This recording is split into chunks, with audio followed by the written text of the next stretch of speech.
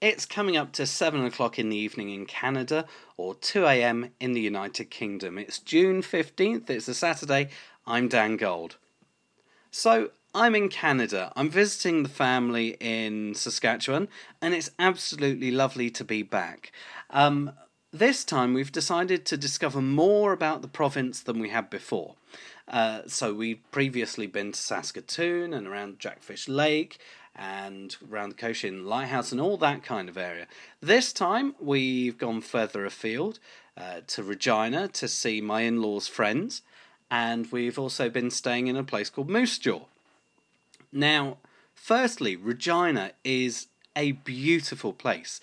It's so friendly, so warm a society there. Everyone you bump into is very friendly indeed, and if you're looking for somewhere, if you just look lost, someone will come up and say, "Can I help you?" which is really refreshing. We took a drive around the city centre, around the business district with a couple of skyscrapers there, which sits very comfortably with the retail area and then onto the residential area. It's not clunky at all. But there is the beautiful legislative building there, which wouldn't look out of place in Westminster at all. And around that, there's this beautiful lake where people were practicing canoe racing, or it could have been kayak racing. I'm not an expert, I don't profess to be so, and so I'll just say it was boat racing of some kind, using oars rather than engines.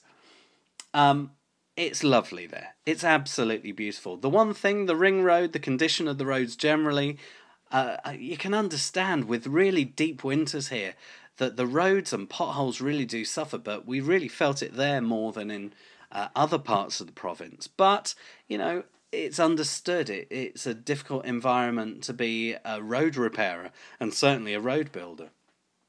As I said, aside from Regina, we stayed in Moose Jaw. We would have stayed in Regina, but they're building up to a big festival and there was no hotel availability at all. But Moose Jaw falls into two very distinct styles of place within one locality.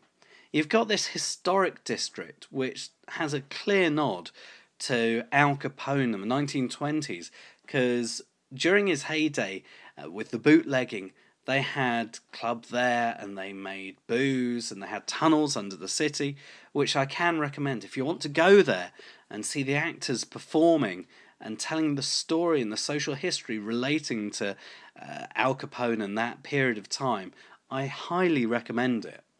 On the other side of Moose Jaw, you've got the most beautiful murals, which are just freezes in time on different buildings. And it's not just one or two, it's tens and tens of them. I mean, there's not 100, but there's tens and tens of them across different buildings. And it's just interesting to walk around the city to discover where they are and take a photo of them. And I might even put a YouTube video together about those.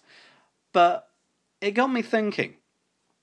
In Northern Ireland, we've got the big murals which are conflict related.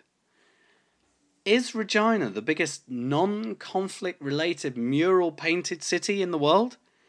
It's possible. I'd love to know of other ones maybe you've been to yourself. Get in touch at Dan Gold Media. Send me a link to those places. I'd love to go there.